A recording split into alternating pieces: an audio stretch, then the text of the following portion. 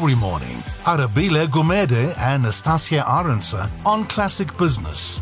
Breakfast with MoneyWeb. 79% of those that were interviewed by ActionAid say that there was no benefit from the mines at all, while 8% felt that the mine only brought negative benefits such as sickness, dispossession, and damages.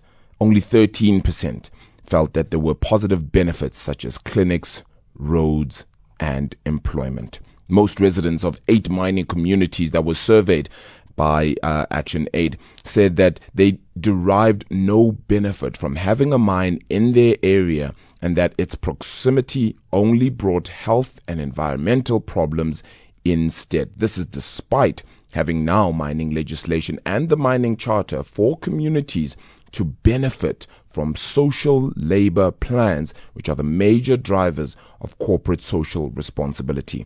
Why is this not happening? Fatima Vali, Mining and Extractives Project Manager at ActionAid South Africa, joins us on the line. Fatima, appreciate your time this morning. The sentiment here is very clear that despite the legislation, this is still not happening from those corporates. Is it a sense of not wanting to help communities, or is there something deeper at play here? I think that's a really important question and one that's really, complex and yet very simple. If we just look, within the social audit baseline report, we do document how government has, reduced spending in terms of monitoring the implementations of the social and labor plans. And yet it's increased spending on trying to attract foreign investment in the sector. So that's a very clear-cut message around what government prioritizes. And unfortunately, community is not, a fundamental factor. So even though, on several occasions, both Cyril Ramaphosa and Gwede Mantashe has indicated that, communities are really important factors, how this translates on the ground is very, very different. If you would just give me the opportunity to explain some of the experiences of women in communities in particular, sure. I think that it's, quite damning, man.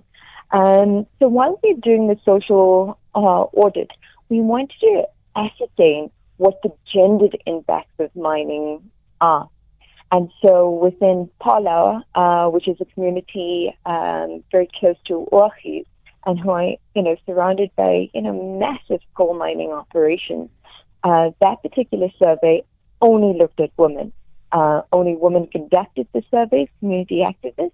But when they went door to door, they only, specifically spoke to women. And these are just some really key highlights of what was found. 40% of the women indicated that jobs at the mines are only accessible through sexual favors.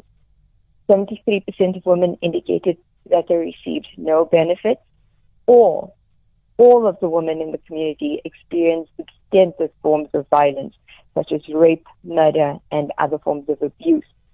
Now, of that, 85% of women linked the increase in violence to the development of mining in the area.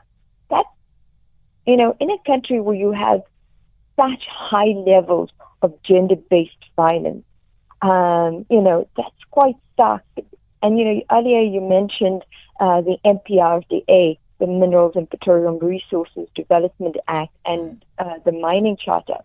But if you look at the MPRDA, right, it pays a lot of attention to a broad category of historically disadvantaged persons. Sure. Women are broadly omitted from special consideration.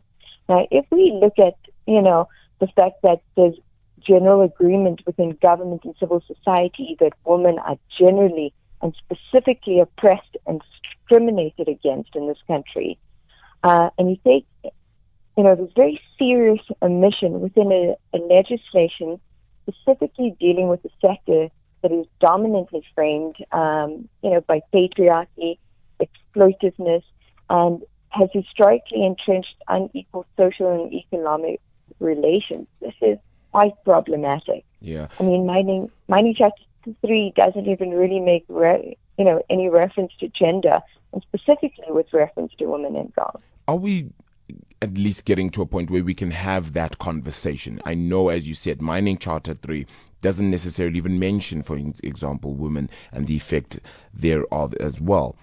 Can we at least start having those sorts of conversations? Yes, they've got the community back for with regards to that 10% as well with regards to the charter.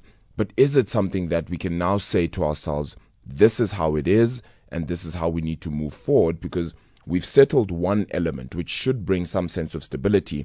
Now another element gets brought in. We need to make sure that that comes in and very quickly and also with clarity. Look, I don't think there's political will in order to do that. I think that mining affected communities have been deliberately excluded from decision making that directly impacts them. And whenever you have a system like that, it's not going to yield any form of equality. Often it just exacerbates the existing inequalities, and that's what this report shows, right? So unless there is political will to recognize communities as impacted and affected stakeholders who have the right to, in decisions that impact them, then no, I don't think it's going to change. Communities in mining affected communities have, created their own charters, the People's Mining Charter, which is an alternative that is quite sustainable, and yet government does not recognize it. They know about it. They know about Mining Affected Communities United in Action, which is, a movement, and yet, it really doesn't fundamentally take their considerations seriously, other than offering lip service. So that's my fear. Sure. All right. Well, it's a difficult conversation, but one that certainly needs to be had. Why do you feel, we're perhaps still sticking to the old guard, the old ways of doing things? It's an economy that continues to have to, aid South Africa in any ways. Communities are perhaps extremely reliant on this sort of thing, and yet we, as you said, aren't benefiting them. Why do you think that is? I think that's the crux of the question, right? And it has to do with systems of power. So there's a few people that benefit from this, very biased system. And that is often mining companies and corrupt governments, right?